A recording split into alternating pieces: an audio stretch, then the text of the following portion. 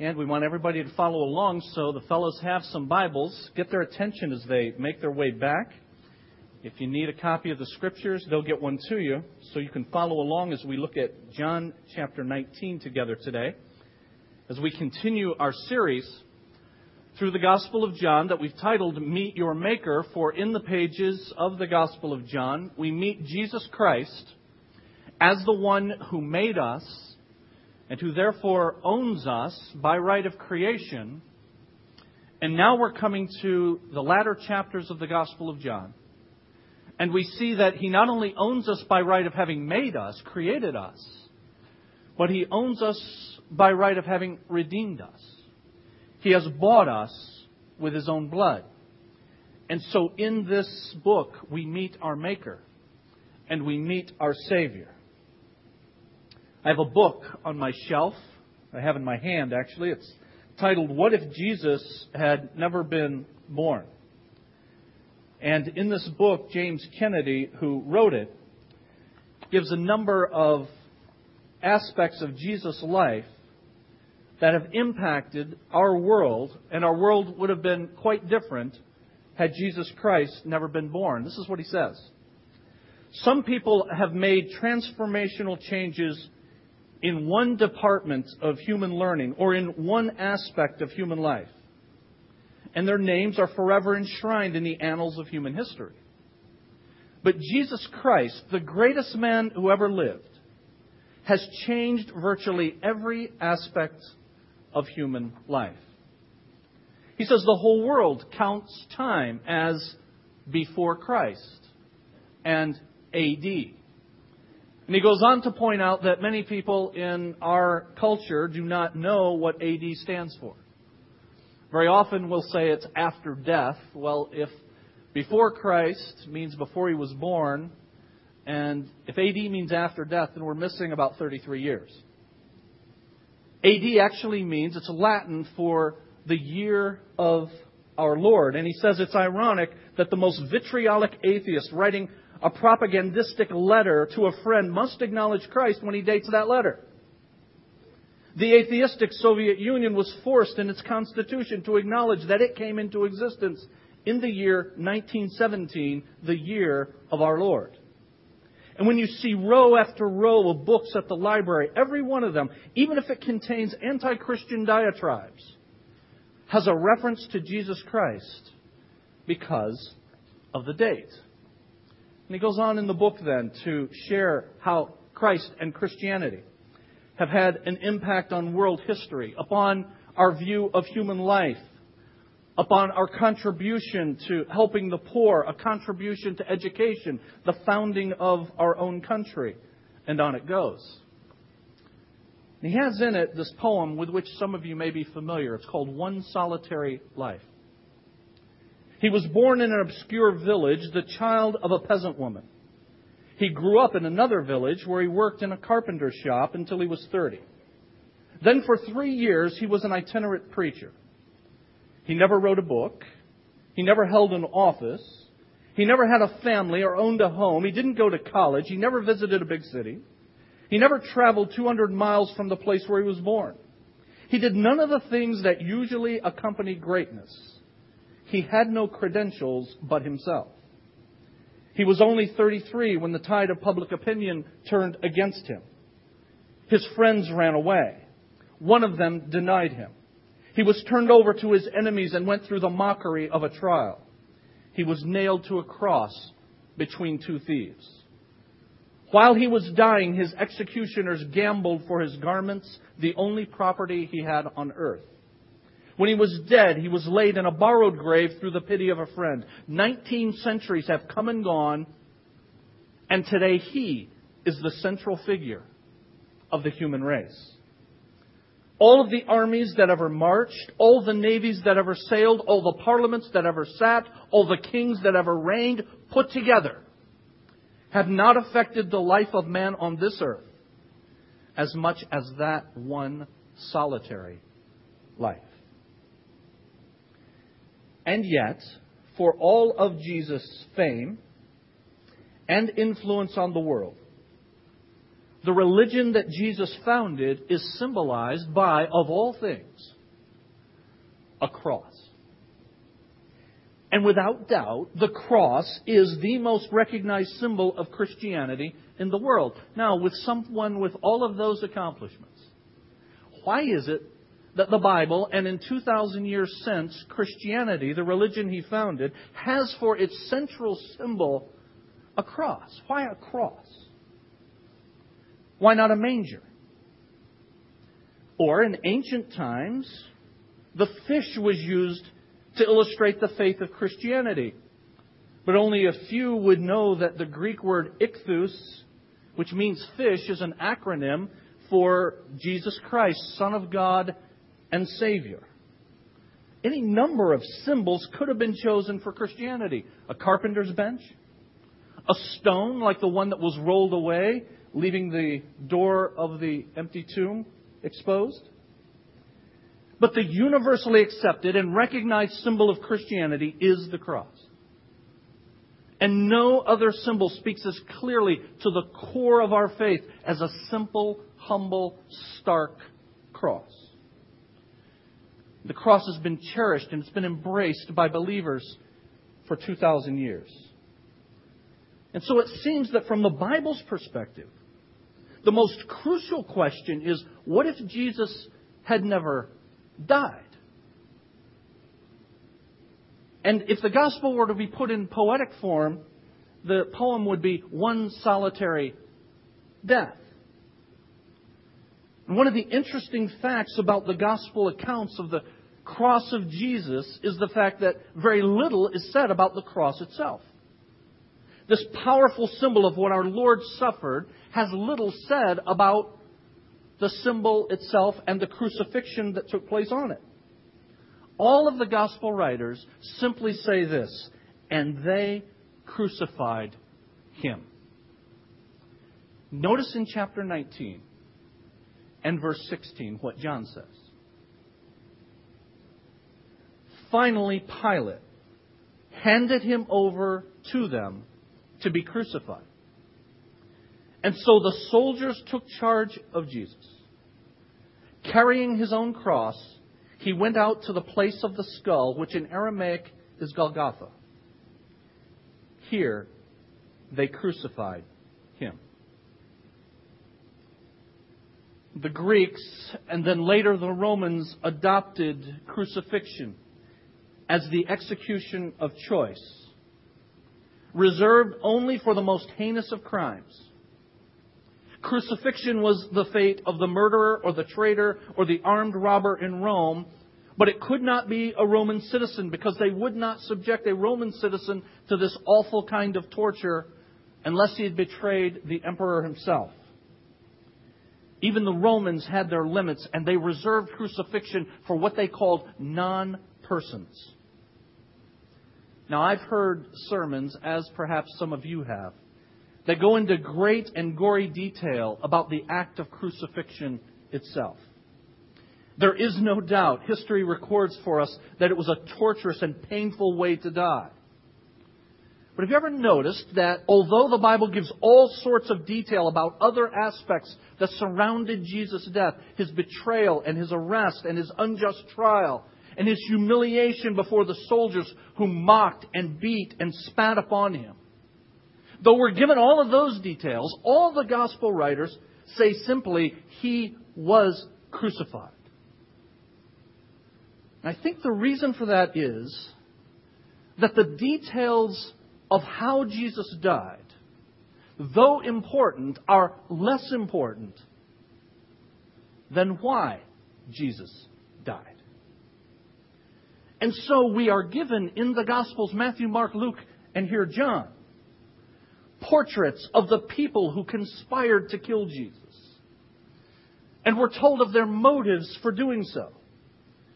And the characters that are the actors in the drama of redemption are contrasted with the character of the hero of the story, Jesus Himself. And it's in that way that the Bible shows us why Jesus died. It was for our sins. And we see those sins in people like Judas, and in people like the religious leaders, and the political leaders like Pilate and Herod. In His betrayal and His trial and His execution, we see our sinful motivations for putting Him on the cross. And we see His motivation for being willing to go to the cross. And so on this Palm Sunday, we need to ask, why was Jesus killed? Many answers could be given to that question. Verse 16 says, finally Pilate handed Him over to them to be crucified. And John, who wrote that, uses a particular word that's translated handed Him over, which means to deliver up. It was sometimes used to describe a traitorous act. The word is used throughout the Gospels and in the book of Acts to describe several persons who were involved in bringing about the death of Jesus. The word is used of Judas when he handed Him over to the Jewish leaders. It's used again when the Jewish leaders handed Him over to Pilate. And here it's used of Pilate as he handed Him over to the Roman soldiers. As we read the story of why Jesus died, we see that He was killed for different motivations by all of these people who handed Him over, delivered Him up to be killed. Those motivations included greed on the part of Judas, envy on the part of the religious leaders, expedience on the part of Pilate, the Judean governor. And thanks be to God, there is a fourth motivation for which Jesus was delivered up to die. He was delivered up by God the Father, who gave Him up not for greed, who gave Him up not for envy and not for expedience, but He gave Him up for love.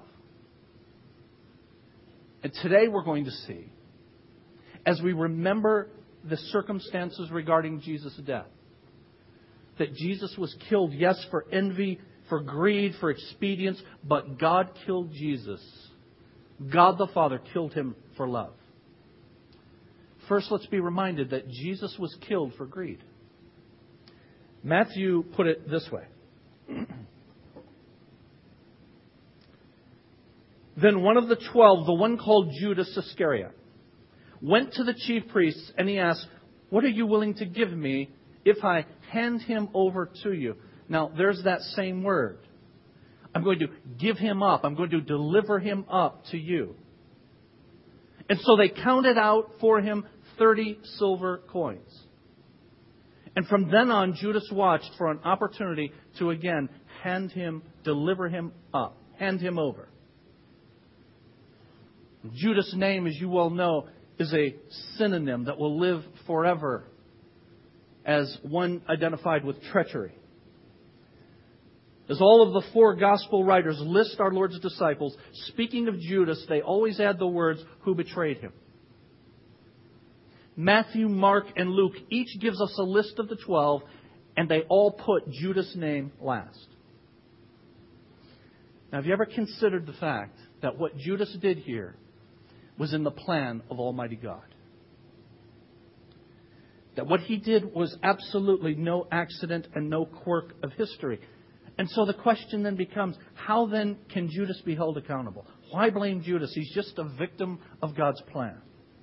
But hear this. We can no more argue that Judas bore no responsibility for the deeds that he committed because they were ordained of God than we could argue that Jesus did not voluntarily die in our place because that too was foreordained of God. Jesus voluntarily, as an act of His will, gave Himself up for our sins. And Judas, as an act of his will for which he is responsible, carrying out the plan of Almighty God in a mystery ultimately only known in the mind of God, is held accountable for his actions. Here's what Luke says about the interaction of those two issues. He says, "The Son of Man will go as it has been decreed, but woe to the man who betrays Him." And yet the Scriptures tell us in Psalm 41 that it was ordained that it would come to pass.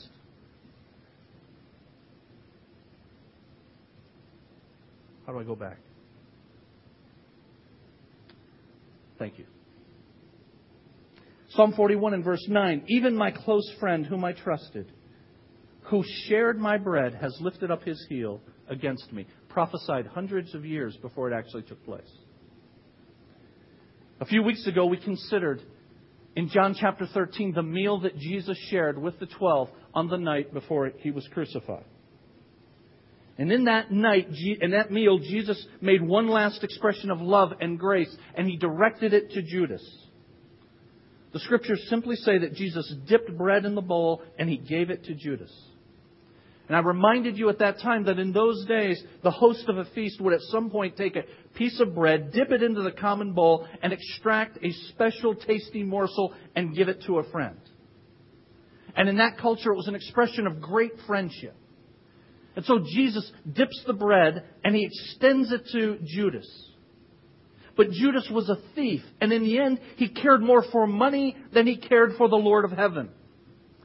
And he took the bread from Jesus' hand, and then he got up and he went out to make the final arrangements with the priests with whom he had bargained to betray Jesus for 30 pieces of silver. That was the price of a common slave. As Judas departed the room, in John 13, John added one of those touches of color that's more than just an incidental detail. He says that Judas went out and then adds, and it was night. And in all of John's writings, whenever he speaks of night, he's describing something with moral overtones to it. There was a darkness that filled Judas' soul as he went out to lead the soldiers to the Garden of Gethsemane, and he handed Jesus over for death. There was treachery in the kiss that Judas gave to Jesus. The sign of a friend who was in fact a betrayer. So Judas gave Jesus over to the leaders of the Jewish people. And consequently, we might answer the question, then why was Jesus killed? Well, it was because of the betrayal of Judas, who did it for greed. But there's another way you could answer it, and I have it for you in your outline. Jesus was also killed for envy. So apparent were the motives of the religious leaders of the Jews that even Pilate, the Roman governor, could see through them. Matthew says this in Matthew 27. Pilate knew that it was out of envy that they had handed Jesus over to him, Pilate. Now, because of tragedies of history like the Holocaust, many people shy away from mentioning the culpability of Jesus' own people, the Jewish people, in handing Him over to death. But the New Testament writers never winced, they never shied away from that accusation. Shortly after the day of Pentecost, in the 5th book of your Bible, the book of Acts, Peter, who was himself a Jew, preached to the Jews, and here's what he said on that occasion. Men of Israel, the God of Abraham, Isaac, and Jacob, the God of our fathers, has glorified His servant Jesus. You, and notice the phrase again, handed Him over. You delivered Him up to be killed. And you disowned Him before Pilate, though Pilate, had decided to let Jesus go. You disowned the Holy and Righteous One and asked that a murderer be released to you. You killed the author of life, said Peter. And they themselves knew that to be true. They had plotted His death. And when Pilate wanted to release Him, they protested. And here's what they said. Let His blood be on us and on our children. And so they envied Jesus. And because they envied Jesus, they were willing to give Him up for death. They were envious because they were prideful. Envy and pride are two sides of the same coin. One is never envious of others who's not first proud of himself. The Jewish leaders that day were proud men, both racially and nationally. They were proud religiously and morally. And here comes Jesus, who through His preaching peeled back the thin veneer of respectability that they maintained, and He revealed the filth of their hypocrisy within. And instead of being stricken and convicted with sorrow that leads to repentance, they hated Jesus for it. As they thought to themselves, who does He think He is? Who is this Galilean? Nobody comes here without first going to one of our schools and touting our line. How dare He speak as He does to us? How dare He profane our holy days? And as you read about them, you see very clearly they cared more for regulations than they cared for people. And they cared more for ceremonial cleansing than for true moral purity. They cared more for their man-made laws than they cared for love. And so they delivered Jesus up to Pilate to have Him crucified. So why was Jesus crucified? Well, we could say it was for the greed of Judas or the envy of the religious leaders. But the Bible gives us yet another answer to that. And it's the expedience that Pontius Pilate, the Roman governor, saw in this. After the religious leaders had put pressure on Him, Pilate handed Jesus over to be crucified, as we read in verse 16 of John 19. The gospel writers seem to imply that the soldiers themselves, who merely carried out orders, had no extraordinary blame attached to their actions. But Pilate was culpable. We saw last week that he was appointed governor by Emperor Tiberius. He served in Palestine for about 10 years. History tells us he was a capable administrator. But he and the Jews, and particularly the religious leaders, had great animosity and mutual contempt. He had a hot temper. He was known for violence and for cruelty. We saw that Pilate made a number of errors, including an attempt to set up banners all throughout Jerusalem with images of the emperor whom the subjects of Rome were to worship, that violated God's command to have graven images. He engaged in a great building program. He created an aqueduct to bring waters from the pools of Solomon into the heart of the city, but he raided the temple treasury in order to make that happen. As a result, there were riots. And consequently, he's left in a tenuous relationship with Rome, who was worried about his governorship and things getting out of hand. He feared for his career, even his life. And we saw last week that he was challenged with the words by the Jewish religious leaders, if you don't crucify this man, you are no friend of Caesar. And the Scriptures are clear that Pilate understood that Jesus was innocent. No less than 4 times and in 4 different ways, he tried to set aside the issue and get out of the responsibility to make a declaration. You remember what he did? 4 different things. Upon hearing that Jesus was a Galilean, he said it was out of his jurisdiction, and so he sent him to Herod. And Herod would have nothing to do with it, so Pilate then tried some half measures. So secondly, he had him beaten and tried, and he hoped that he could release him on that basis. And then thirdly, he tried to personally appeal to the crowds, offer them a choice to release to them Jesus or a notable criminal named Barabbas. He was thinking they would want Jesus because Barabbas was so notorious. Instead, they said, give us Barabbas. And finally, Pilate tried to protest his innocence. And he washed his hand in water, saying, I'm innocent of this man's blood. But before his hands were dry, he gave Jesus over to be crucified. And so why was Jesus killed? Well, we could say it was the greed of Judas, or the envy of the religious leaders, or the expedience and cowardice of Pilate. But here's what the Bible says. This man was handed over, delivered up, given up by God's set purpose and foreknowledge. Why was Jesus killed? It involved the envy, the greed of Judas and the envy of the religious leaders and the expedience and cowardice of Pilate. But most important, Jesus came into this world. Jesus was born to die by God's set purpose and foreknowledge.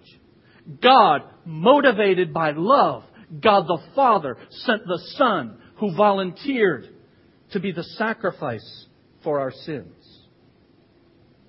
And so all of these people, Judas, the Jewish leaders, Pilate, the Roman soldiers, they all conspired together in their wickedness. But all the while, they're accomplishing the eternal plan of the sovereign God. You have indications of this throughout the Gospel of John.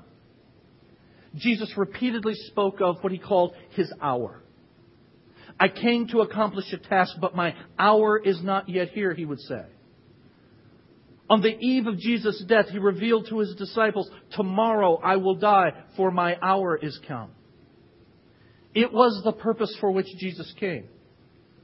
He was conscious of the fact that every footstep that He took hastened Him to the fulfillment of God's set plan, and that plan would nail Him to a cross. We also see in Jesus' sayings from the cross that this was no accident. In John chapter 19 and verse 30, nearing the end of His ordeal, Jesus cried famously and blessedly, "It is finished." And through the centuries, some skeptics have said that Jesus in despair was crying out, "My life is over." What does it come to? But the word that our Lord Jesus uttered is one Greek word that some of you are familiar with. Translated, "it is finished." It is tetelestai. And tetelestai comes from a root that means to achieve a goal. Jesus says, "I've achieved the goal." And His words are in a particular tense that says, "I've achieved a goal that's going to have lasting results." Tetelestai, the goal for which I have come, is now accomplished. And sometimes this word is translated in your Bible complete or perfect. I can imagine the word upon the lips of a priest who on the Day of Atonement examines a sacrifice to make sure it had no blemish, no imperfections of any kind. And upon examining that lamb, he would declare, "Tetelestai, it is perfect." And I can imagine the words on the lips of an artist who takes his brush and he applies it to the canvas one last time. And he steps back and he sees there's nothing else to be added. And he would say, "Tetelestai, it's complete." But this word takes on its most profoundest meaning on the lips of the Lord Jesus Christ. When having completed the purpose for which He was sent upon the cross, He lifts His head and He says, "Tetelestai, it is finished. It's complete. I've accomplished what the Father has sent me to do." So why was Jesus killed? Yes, it involved greed. Yes, it involved envy. Yes, it involved expedience. But it was the mission for which He came, sent by the love of the Father. Our Lord Jesus Christ voluntarily laid down His life. And that's why Paul could say in the book of Romans, "He who did not spare His own Son, but gave Him up." You notice that phrase again? Delivered Him up. Gave Him up for us all. How will He not also along with Him graciously give us all things? If you have come to Jesus Christ, and you know Him as your Maker, but also as your Redeemer, as your Savior, you are among all men and women, most blessed. He did not spare His own Son for us. How will He not also graciously give us all things? Now you may notice in the outline that the outline says, "We killed Jesus for greed. And we killed Jesus for envy. And we killed Jesus for expedience." The immediate actor in the greed was Judas. The immediate actor in the envy were the religious leaders. The immediate actor in the expedience was Pontius Pilate. And yet I say throughout the outline, we gave up Jesus. We killed Jesus for greed and envy and expedience. We need to, friends, come to grips with the fact that it was we, it was I, it was you who put Jesus on that cross. You look at guys like Judas. You look at the religious leaders. You look at the Roman soldiers. You look at the cowardice of Pilate. And you think to yourself, I would never do that. But you need to remember something. You're looking at this 2,000 years later. You're able to read what happened. You know who it was to whom it was happening. These guys were in the immediacy of the moment.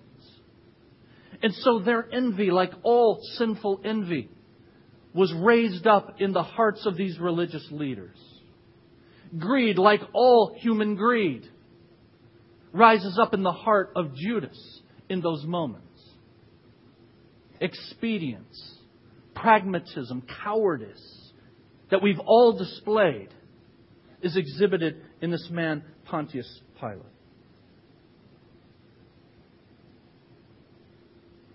Let me ask you, do you ever tell white lies? By the way, I have no earthly idea what a white lie is. See, in the Bible, there are just lies. And there's not Judas greed, there's just greed. And there's not Jewish envy, there's just envy.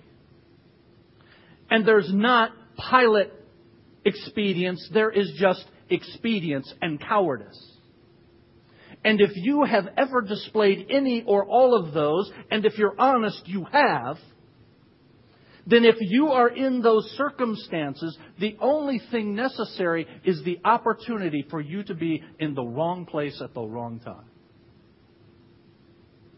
We killed him for envy and for greed and for expedience.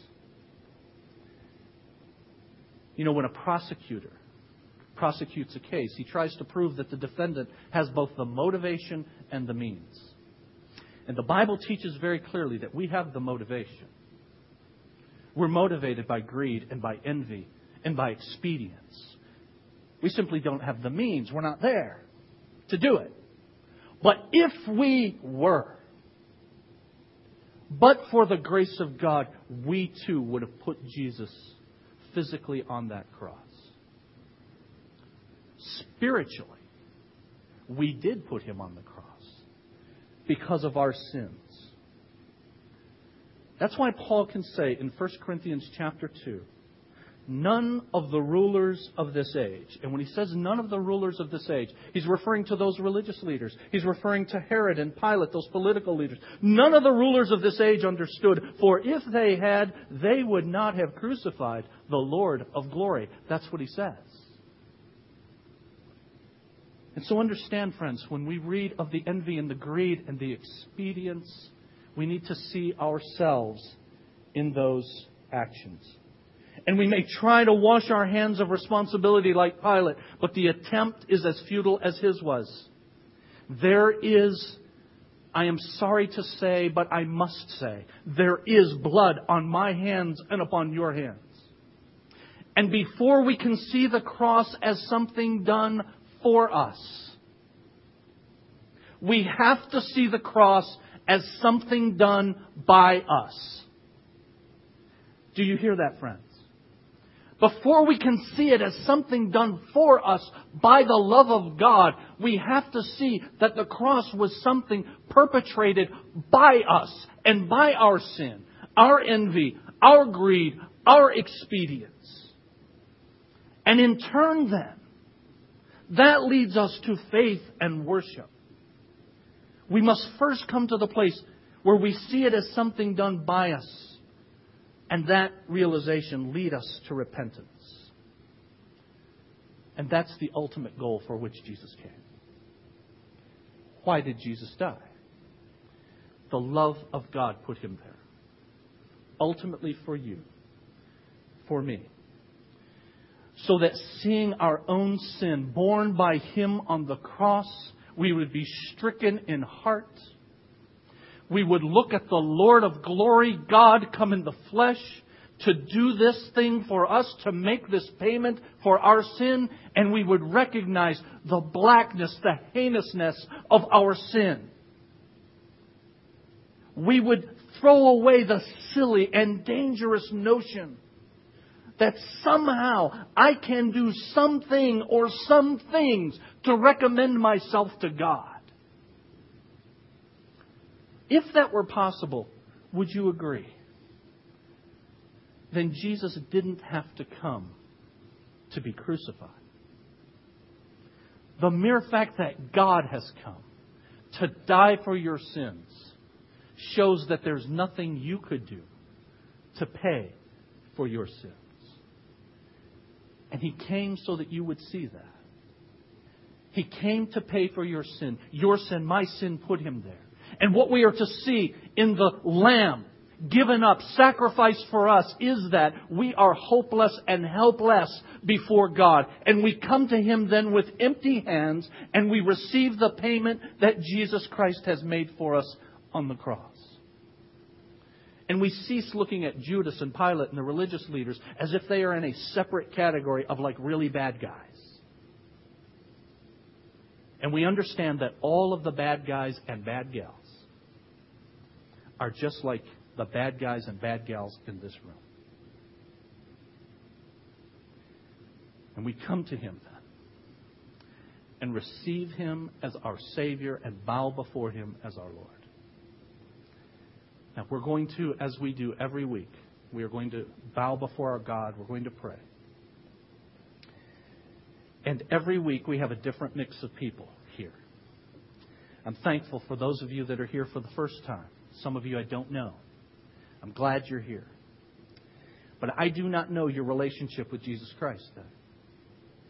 And in any group, there are only two kinds of people. Only two. The people who have come to Jesus and received Him as Savior and been transformed thereby. And those who have not. That's it. Two kinds.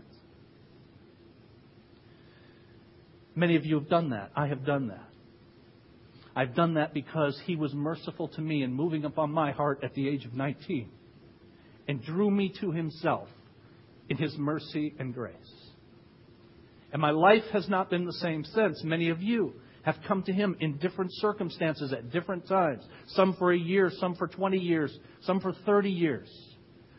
But you've come to the foot of the cross. We've all come to the same place. Perhaps some of you have not. And so when we bow, there are going to be two kinds of prayers from two different kinds of people. There's going to be the prayer of gratitude and recommitment on the part of those of us who have come to Jesus as Savior and bowed before Him as our Lord. And I trust there's going to be the prayer of the person who for the first time has come to grips with the fact that my sin put him there. That it's my envy and my greed and my expedience, and fill in whatever sin you want, that put Jesus on the cross, that He died for me.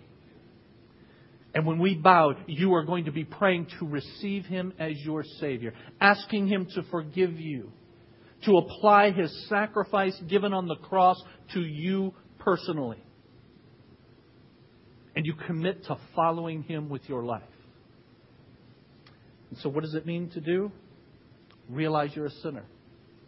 Recognize what we've talked about today, what Jesus did on the cross. Repent of your sin. Lord, I want to follow You. Go Your way, not my way.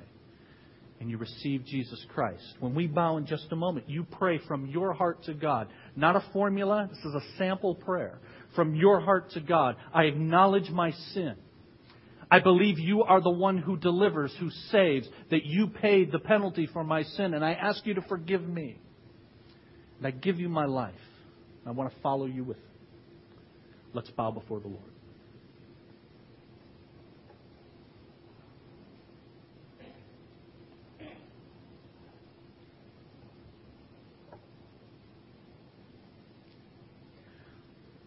Father, we thank you for this look into this disturbing and yet blessed passage of Holy Scripture. Lord, it's disturbing because we see the cruelty of sinful humanity to the precious Son of God. He who had no sin, he who had been pronounced innocent, was nevertheless executed by sinful men and consented to by sinful women. And we look at this drama and we know all that it's about because we have your completed word.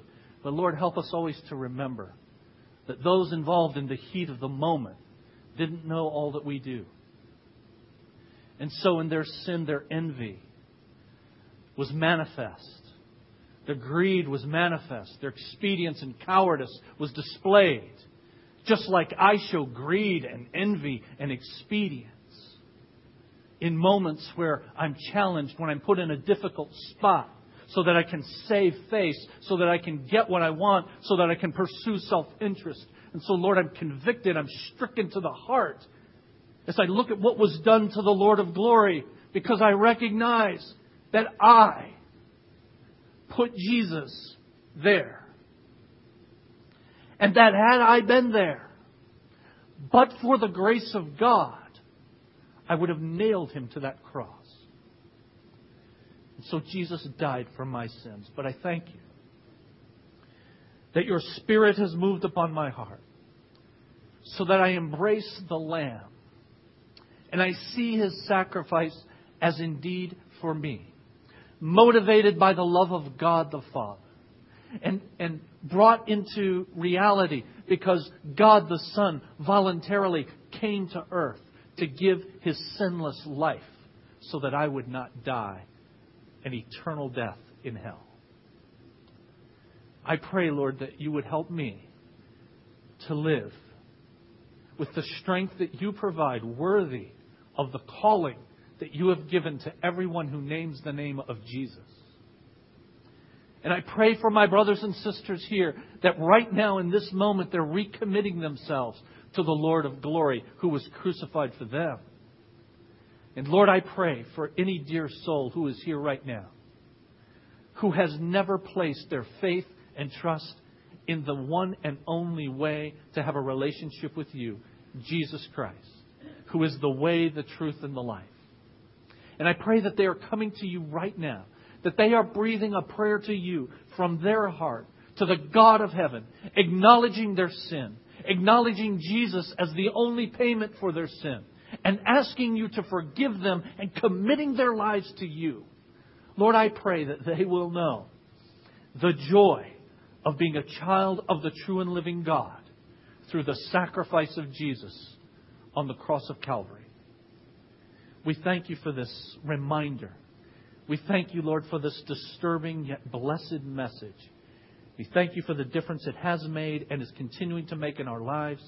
And we thank you for the work that you are doing in those that are just coming to you in this moment. In the name of Jesus we pray.